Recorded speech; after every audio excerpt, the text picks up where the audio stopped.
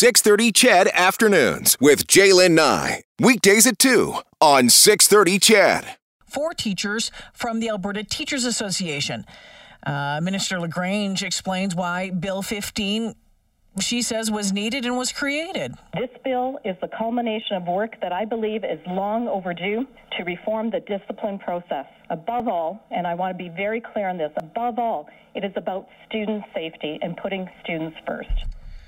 All right. Well, the union, which represents teachers in the province, has said it's concerned that the removal of disciplinary responsibility could lead to a shift in culture. Jason Schilling is the president of the Alberta Teachers Association, joining me this afternoon. Jason, welcome back to the show. Good afternoon. Thank you for having me. All right. So it was introduced today. Why is the ATA against this? Well, I mean, it's one of the things, too, when you look at the introduction of this bill and the comment that you just played by the minister. The association is a professional organization that has been overseeing professional conduct and competency of its members and holding them to high standards for over 86 years. Student safety and making sure that our teachers are living up to the standards and the code of conduct that we take very seriously has been a cornerstone and is paramount to the work that the association does. There's a lot of folks out there that would probably say, well, you know what, teachers shouldn't be handling other teachers' disciplinary processes. What do you say to that?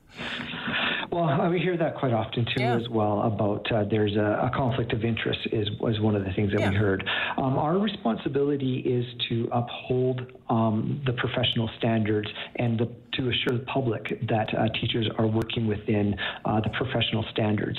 When a complaint comes in, for example, for a teacher with a professional misconduct, it has to be investigated, and it is.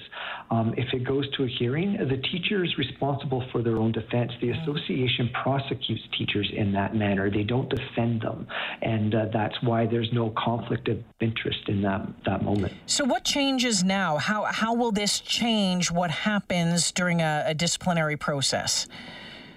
Well, that's a great question. You know, if we had been consulted at any point during the creation of Bill 15, I'd be able to give you some more detail on that. However, I just saw this for the first time on the table today, and it will take some time for the association to go through exactly what it means to move this over to this commissioner part. And you know, he said really, and I think it's ironic that a bill has been tabled that affects directly the workings of the association, teachers across this province, what it means to be a professional and not once consult in a good and meaningful manner what the association thinks about this process. I wonder if that, well, you know, it's the second time I've heard it today on bills that have been introduced by the province, saying, you know, that kind of stakeholders have not been consulted on this, and I'm wondering if, you know, in the case of this and the Alberta Teachers Association, if that is reflective of the relationship right now between the province and the ATA. I would say so, and I'm not, I won't lie. I mean, relationships between the association and the government around the policies that they create in education are very strained. And I think in a way that this is a very vindictive act by government. They do not appreciate, and I have been told this right to my face, our viewpoints around policy. They do not like it when we stand up, for instance, against the flawed curriculum that is put out there. They do not like it when we question the inadequate COVID response that they had for school, or the budget that comes down that has cuts to classes. We see class size growing. We see cuts to students with special needs. We call the government out when they are not supporting public education and students in this province. And we see bills like this and a lack of consultation that seem punitive. Jason Schilling joining me this afternoon. So this bill calls on an Alberta Teaching Profession Commissioner to be appointed for a 5-year term. You said that this is the first time you've seen the bill, so you're going through the details. Do you know anything about what this commissioner position would do? From my understanding, the minister appoints the commissioner. And so I question to the arm's length nature of this process when there is a direct ministerial government appointment here.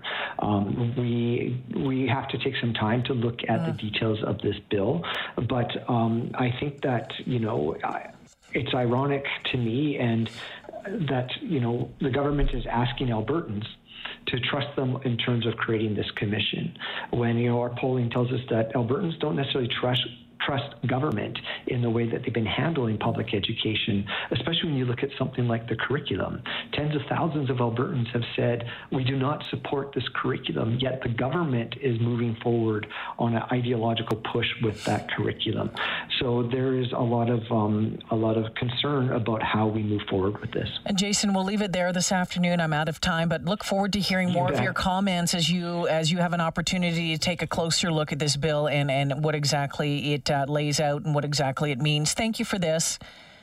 Yeah, thank you for your time. Yeah, you betcha. Jason Schilling is the president of the Alberta Teachers Association. Bill 15 introduced in the House today. It's the Education Reforming Teacher Profession Discipline Amendment Act.